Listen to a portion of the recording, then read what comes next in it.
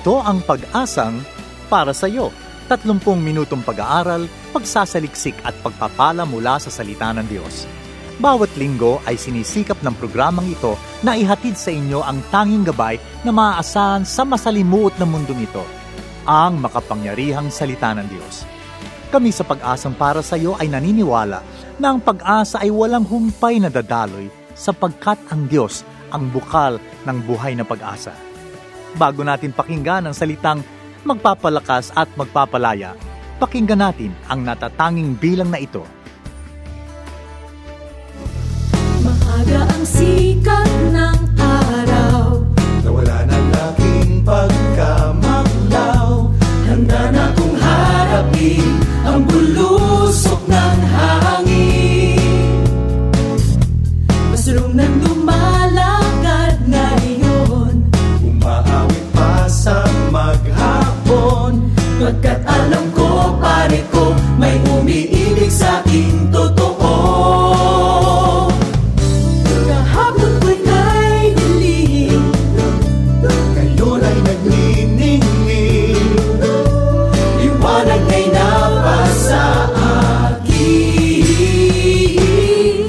At ito'y naganap, Tuon sa Kalbaryo, at ito'y naganap, malaking milagro. At ito'y naganap, ang pag-ibig na tamo. at ito'y naganap nang may pangako. At ako'y naganap, Nang dahil kay Kristo, at ito'y naganap, ang aking pagbabago. Wala na ang madilim na nakaraan, kundi ang bawat araw ay may kahulugan dahil kay Kristo. kahapon ko'y kay dilim, Ngayon ay nagniningning, liwanag na'y napasa akin. at ito'y naganap, Tuon sa Kalbaryo, at ito'y naganap, malaking milagro. At ito'y naganap, ang pag-ibig na tamo. at ito'y naganap nang may pangako. At ako'y naganap, Nang dahil kay Kristo, at ito'y naganap, ang aking pagbabago. ang bilin pa niya sa akin. Sana siya ay sundin, At matutunan siyang mahalin. At ito'y naganap, tuon sa Kalbaryo. at ito'y naganap, malaking milagro. At ito'y naganap, ang pag-ibig na tamo. At ito'y naganap, nang may pangako. at ako'y naganap, nang dahil kay Kristo. At ito'y naganap, ang aking pagbabago. At ito'y naganap, doon sa Kalbaryo.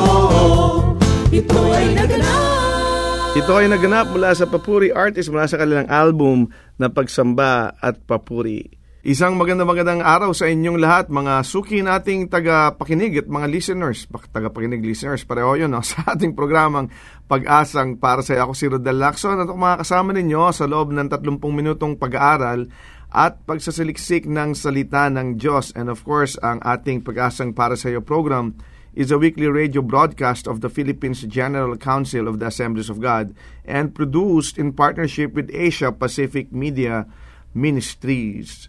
Nagpapasalamat po tayo dahil ang ating Panginoon ay patuloy tayong sinasamahan sa lahat ng ating ginagawa. Dalangin po natin na ang lahat po tayo ay manatiling malakas, lahat po tayo manatiling nagtitiwala, lahat tayo nanatiling kumakapit sa ating Panginoon. Marami sa atin talagang nasa bahay lang. And of course, marami rin ang mga na-infect ng virus na COVID-19 at meron sa atin mga kaibigan natin, mga kamag-anak natin, I'm sure na tinamaan din yung iba ng sakit na to at nakakalungkot man sabihin, yung iba pumanaw, pero nagsimula pa rin tayong ihakbang yung paa natin patungo dun sa alam nating future natin dahil alam nating hindi tayo dapat magpagapi dito sa sakit na ito, no? Alam mo, we are living in the season na talagang medyo kakaiba yung ating panahon, no? Ito'y hindi naman kaila sa atin, ito'y binanggit na sa Biblia that we will be experiencing all of this, no? Yung earthquakes, yung wars and rumors of wars, yung mga bagyo, lahat ng klase ng sakuna at lahat ng klase ng mga disasters na nararanasan natin ay normal lang po yan dahil lahat po yan ay tinura na at sinabi na ng ating Panginoon sa Bible. But we need to be strong, we need to be firm, and we have to really put our faith in God dahil yun naman po ang ating talagang pinaninindigan, ating pananampalataya sa ating Panginoon. And at the end of the day, isipin natin palagi, and we must always believe that God is in control. And lahat ng nangyayari, alam ng ating Panginoon, lahat ng nangyayari ay hindi kaila sa ating Panginoon. And we just need to come before Him and pray na lahat tayo ay manatiling ligtas sa kabila ng ating nararanasan. Kayo po ay nakikinig pa rin sa ating programa at ako si Rodel Lacson at ako makakasama ninyo sa loob ng 30 minutong pag-aaral ng salita ng Diyos. And we also glorify the name of the Lord through our brothers and sisters who are celebrating their birthday this week, no? Kaya binabati natin, happy birthday, Jesh Zamudio, si Girly Gonzalez, si Nim Liante.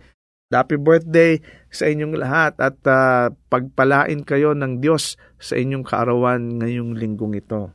Maraming salamat muli sa lahat ng ating mga tagapakinig na patuloy na nakatutok sa kanilang mga radyo every week na lang, no? Hindi sila nagsasawa at patuloy silang nakikinig sa ating programa. Yan, at tama-tama dahil kung kayo po ay na-miss nyo yung ating mga past episodes, no, at hindi nyo napakinggan o hindi nyo nasimulan, pwede nyo itong pakinggan muli, no? Ang gawin lang ninyo ay download po ninyo sa inyong Android or iOS phones ang ating application, ang AP Media app. Pumunta lang kayo sa Google Store o sa App Store, no?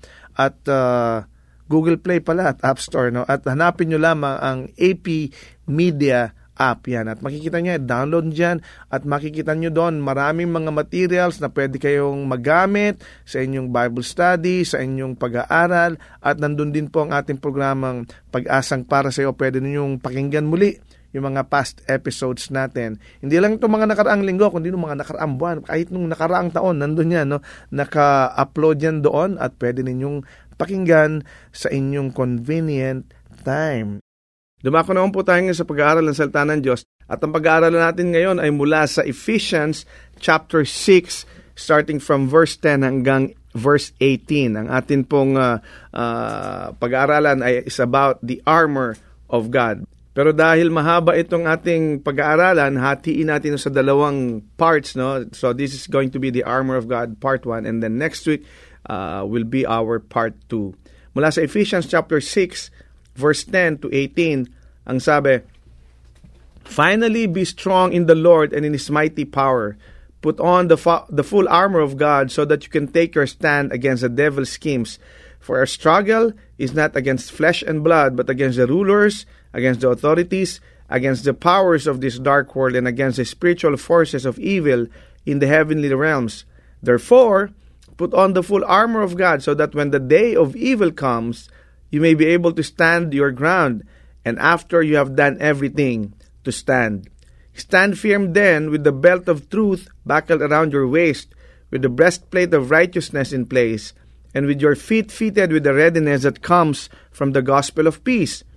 In addition to all of this, take up the shield of faith, with which you can extinguish all the flaming arrows of the evil one. Take the helmet of salvation and the sword of the Spirit, which is the word of God." Verse 18, "And pray in the Spirit on all occasions with all kinds of prayers and requests. With this in mind, be alert and always keep on praying for all the Lord's people." Alam nyo, tayong mga Kristiyano, nung tayo'y makakilala sa Panginoon, karamihan sa atin, o marami sa atin, marahil, no, we must be thinking na when we became Christians, that life can be, can become easier, no? Pero we need to really be reminded, we need to remember, and we need to take this to heart, that the Christian life is one of constant conflict. Palagi po tayong may conflict, no? Hindi dahil tayo'y nakakilala sa Panginoon ay everything will go smooth. Of course, may mga honeymoon period tayong tinatawag, but then, ang sinabi rin ng Panginoong Jesucristo mismo sa atin, ang sabi niya, in this world, you shall have trouble. Nakalagay po sa Biblia, sinabi ng ating Panginoon. Ibig sabihin, nung tayo makakilala sa Panginoon, asahan na natin, tayo mga Kristiyano ay makakaranas ng mga conflicts, makakaranas tayo ng mga trials, makakaranas tayo ng mga hard times, mga difficult times. Pero sabi ng Panginoon, take heart. Dapat daw huwag tayo ma-discourage because I have overcome the world. Yun ang sinabi ng Panginoon. Pero asahan na natin that Christian life is one of constant conflict. This may be discouraging to some kasi nga gusto natin, pambira naman Lord, nakakilala na nga ako sa iyo, akala ko lahat magiging maayos na. Bakit ganun? Iba yung nararanasan ko sa paniniwala ko. Pero marami din sa atin, na kapag tayo nanampalataya na, iniisip natin, madali na makapunta sa langit, na wala ng trials, wala ng mga hadlang, wala na mga balakid para makarating tayo sa langit. Pero tandaan natin, we are locked in conflict with the world. Hindi lang sa world, kundi sa flesh natin, maging sa kalaban natin, sa devil mismo. There's a spiritual battle that is raging through the believer's life. Talagang constant yan. Meron tayong struggle with Satan, and we have to battle against demonic powers. Yan ang sinabi sa ating binasa ngayon. Ang sabi dito, our struggle is not against flesh and blood, but against whom? Against the rulers, against the authorities, against the powers of this dark world, against the spiritual forces of evil in the heavenly realms. Kaya lang tandaan din natin, hindi lang ang buhay ng Kristiyano ay palaging may conflict, kundi tandaan natin, itong conflict na ito can be one of victory after victory. Pwede tayong manalo, pwede tayong maging matagumpay, pwede tayong makaranas ng katagumpayan, pwede nating makita yung victory sa ating harapan. No? Bakit? Kasi the victory of Christ ay natapos na nung siya ay manamatay sa krus ng Kalbaryo. At siya ay nabuhay na muli. No? We can look to Christ and we can look to the cross for victory. And you know what, mga kapatid, mga kaibigan, we are equipped to win. Tayo ay talagang binayayaan, pinagkalooban ng Panginoon ng mga equipment para tayo'y maging matagumpay, para tayo maging victorious. Dito, sa binasa natin sa ating passage na ito, ang sinabi dito, put on the full armor of God. Meron palang ibinigay sa ating armor ang Panginoon, no?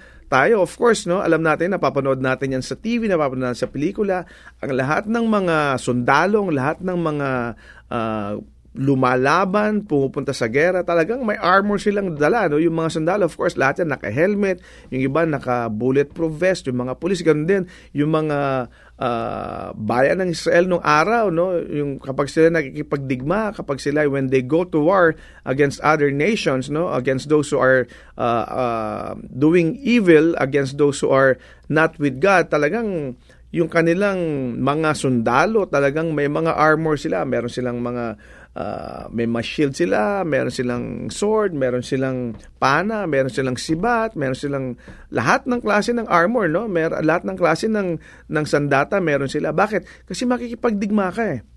At ganoon din tayo bilang mga mananampalataya, kailangan din natin yung armor, no? Na tayo makikipagdigma, kailangan talagang handa tayo, no? Talagang dapat tayo, we must be ready for war. Bakit? Kasi yun ang sinabi ng Panginoon. Ito lang maganda, kapatid.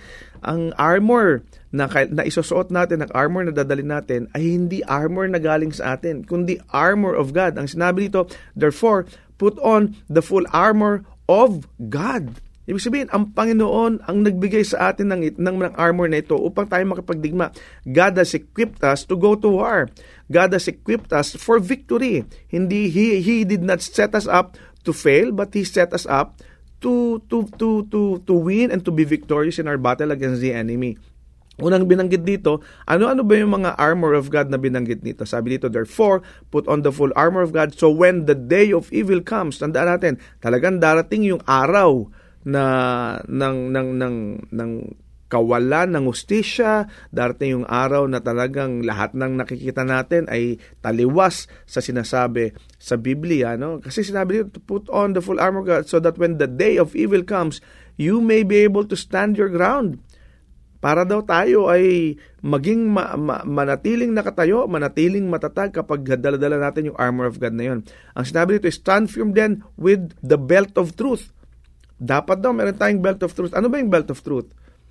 Alam niyo sa John chapter 8 verse 44, tinawag si Satan na father of lies.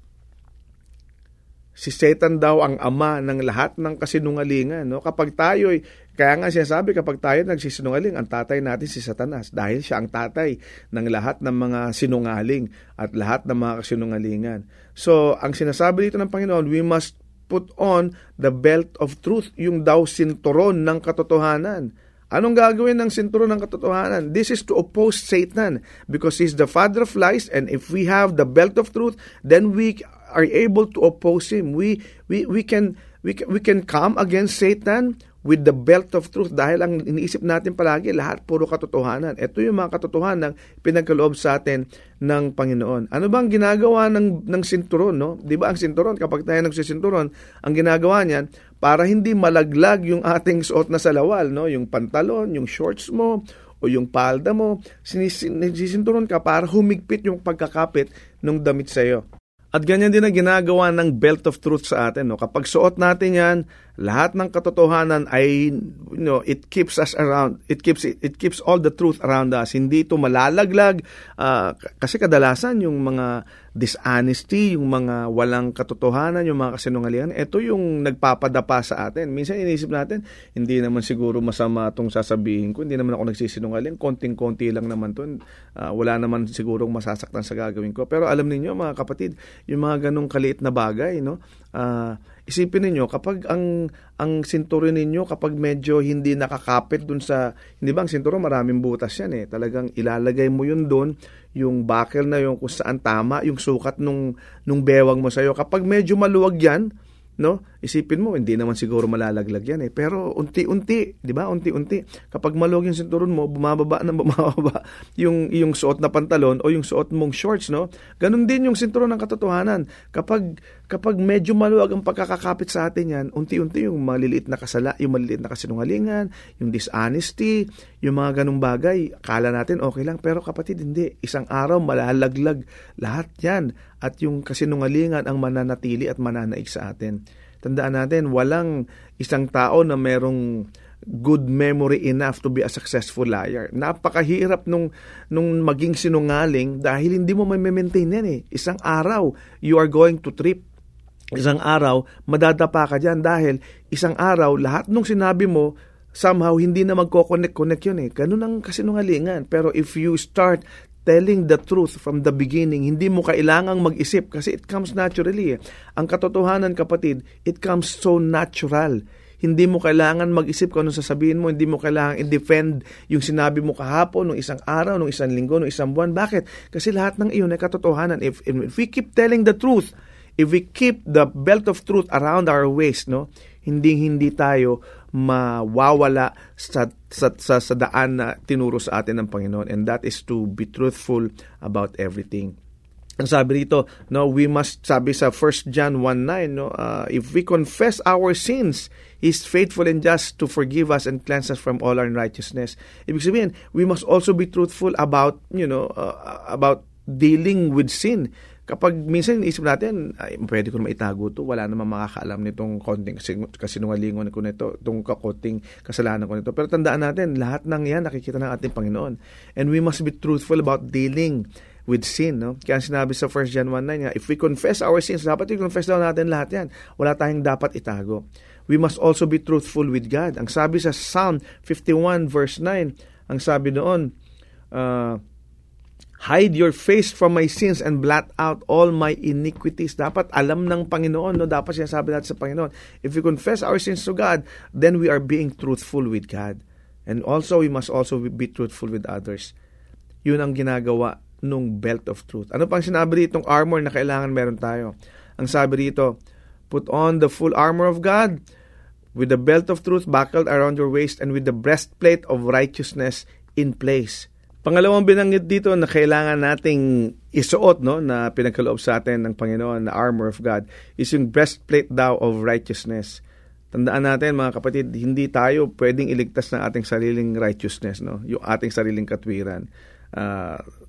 As soon as we were converted, once converted, it is God's purpose to produce His righteousness in us. Yun ang layunin ng Panginoon sa atin. No? Ang sarili niyang katwiran, ang sarili niyang righteousness ang makita sa atin.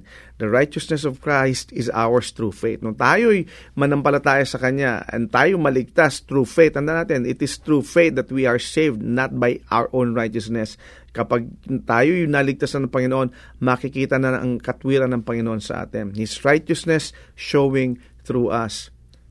Kailangan nating magkaroon ng katwiran ng Panginoon, ng righteousness ng Panginoon, at kailangan ding makita ng iba yung righteousness sa atin. We must do right. Kailangan gawin natin yung tama, and the right things will follow.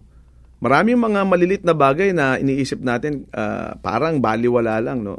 Pero ang sinabi rito, we must put on the breastplate of righteousness. Sinabi rin natin na kailangan makita ng iba sa atin yung righteousness ng Panginoon, yung talagang makita sa atin na tayo mga mananampalataya, tayo believers ng ating Panginoon. Mga simpleng bagay, for example, yung beating the red light lang, no? Minsan kasi wala naman tao. Pwede naman sigurong lumagpas dito, wala namang huli sa atin. Pero isipin natin, yung mga simpleng righteousness na gano'n, no? Yung tamang paggawa ng mga tamang bagay, yun ang dapat natin i-practice. When you're dealing in your businesses, you must do the right thing. Walang mga monkey business, walang mga side deals, mga side transactions na may bribery pa tayong minsan iniisip, no? Para lang mapadaling ating transaksyon. Pero ang sasabi dito, we must put on the breastplate of righteousness. Dapat makita sa atin yung katwiran ng Panginoon. We must always think of doing what is right, and the right things will follow. We cannot do wrong and expect spiritual victory. Tandaan natin yan. Huwag mong expect ang spiritual victory mo kung hindi ka gumagawa ng tama. But when we start doing the right things, then we can expect spiritual victory. Pangatlo, ang sinabi rito, after nung breastplate of righteousness, and sabi sa verse 15, and with your feet fitted with the readiness that comes from the gospel of peace. Dapat daw, prepared daw tayo, yung preparation of the gospel of peace, di ba? Dapat daw yung paa natin ay talagang angkop o talagang fitted o talagang equipped, no, to carry the gospel of peace. We must be able to share the gospel with others. Dapat yung ating motivation, yung ating excitement to share the gospel with others ay palagi dapat nandun. Dapat daw ready tayo. Dapat fitted yung paa natin na gawin yun. We must always move out to others with the gospel. Dapat daw tayo nag-evangelize. We must always teach the gospel to others. No? Bakit tinawag na gospel of peace ito? Kasi hindi ba kapag tayo nakakarinig ng salita ng Diyos, talaga yung kapayapaan niya talagang namumuhay at namumuno sa ating puso at sa ating isipan. No? That's why it's called the gospel of peace. Tandaan natin, sa gera, kailangan galaw ka ng galaw eh. Hindi ka pwedeng nakahinto lang kasi as long as you're standing still, you are easy target. Sa gera, ganun yun. Kapag hindi ka gumagalaw, easy target ka. Pero pag galaw ka ng galaw, mahihirapan yung kalaban mo na barilin ka o panain ka o ibatuhin ka nung spear nila o nung kung anumang klaseng sandata na meron sila. But as long as we are moving, mahihirapan silang panain tayo o barilin tayo. Yun ang sinasabi dito, that our feet must be fitted to carry the gospel of peace. We must take the gospel to others and then we can experience victory. So far, tatlong armor of God ang ating tinalakay ngayon linggong ito. Yan yung truth, katotohanan, yung katwiran or righteousness, and then yung soul winning. Ang tatlo bang ito ay may parte sa araw-araw na pakikipagbaka mo, kapatid? Sa iyo bang paglabas sa iyong bahay everyday, dala-dala mo ba itong tatlong ito? Ang katotohanan, ang katwiran, at ang soul winning. You must get them in place and then begin to win. Tayong lahat ay manalangin. Lord, we just want to thank you today for allowing us the opportunity to learn and to be able to realize, Lord, that our life as Christians is always with conflict. Alam namin, Panginoon, na lahat ng aming ginagawa, although ang end goal namin, Panginoon, ay makasama ka sa iyong kaharian, alam namin na may mga trials, may mga difficulties, may hard times kaming daranasin sa araw-araw naming pakikipagbaka, sa araw-araw naming paglakad kasama ka, Panginoon. Ngunit nagpapasalamat kami dahil Ikaw yung Diyos na nagbibigay sa amin ng probisyon kung saan kami pwede makipagbaka, kung saan kami pwedeng makipaglaban sa aming kaaway, because you have equipped us with so many things. And ngayong linggong ito, Panginoon, nagpapasalamat kami dahil natutunan namin that you are giving us your armor, the armor of God. Maraming salamat sa belt of truth, Panginoon. Maraming salamat sa breastplate of righteousness. And maraming salamat sa paggagawa mo ng pagre-ready mo ng aming mga paa to be fitted to carry the gospel of peace, Lord. Maraming salamat na hindi mo kami pinababayaan mag-isa, na kapag kami nakikipagbaka, kapag kami umarap sa kaaway, kasama ka namin. At kung may pagkakataong kami nahihirapan, kami nangihina, alam namin, Panginoon, you are going to be there for us and carry us to victory. Maraming salamat. Patuloy mo kaming turuan, patuloy mo kaming kausapin, at patuloy mo kaming dalin sa katagumpayanan. Maraming pong salamat sa pangalan ni Jesus. Amen. Nasaan ka man, naroroon ako sa kahirapan, siya ring gabay sa'yo. Sa bagyo ng buhay ay ako ang siyang aakay sa iyo. Anumang sikwa, akong karamay mo.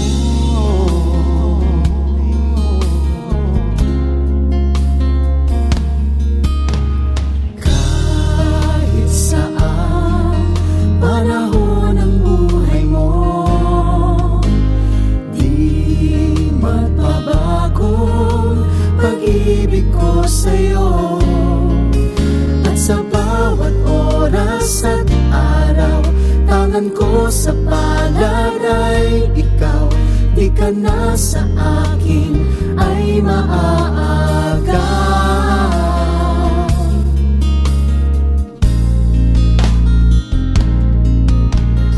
Kung minsan sa isip mo'y iniwan ka, na nag-isa sa buhay mo, walang kasama.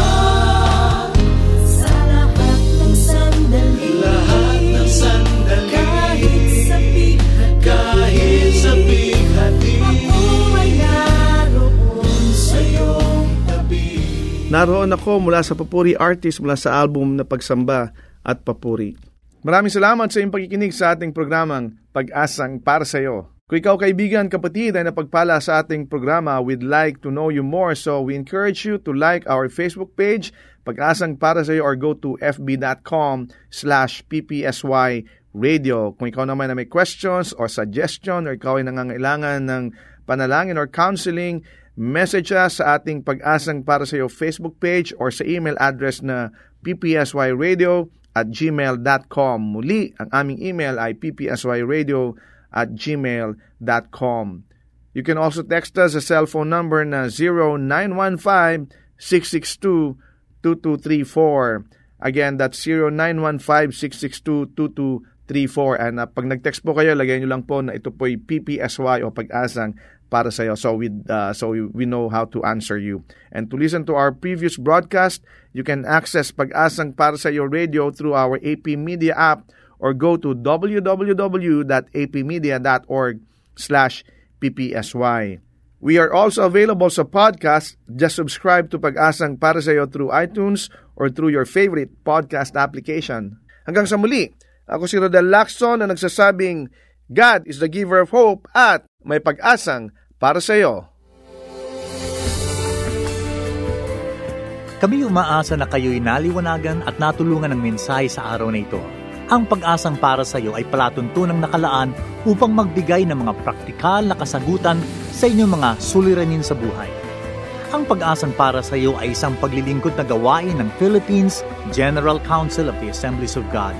Kung kayo naghahanap ng gawaing pagsamba na malapit sa inyong lugar, ay inaanyayahan namin kayong dumalaw at dumalo sa anumang Assemblies of God na sambahang malapit sa inyo. Hanggang sa muli, nagpapasalamat po kami sa inyong masayang pakikinig at lagi niyong tandaan, ang salita ng Diyos ay may pag-asang para sa iyo.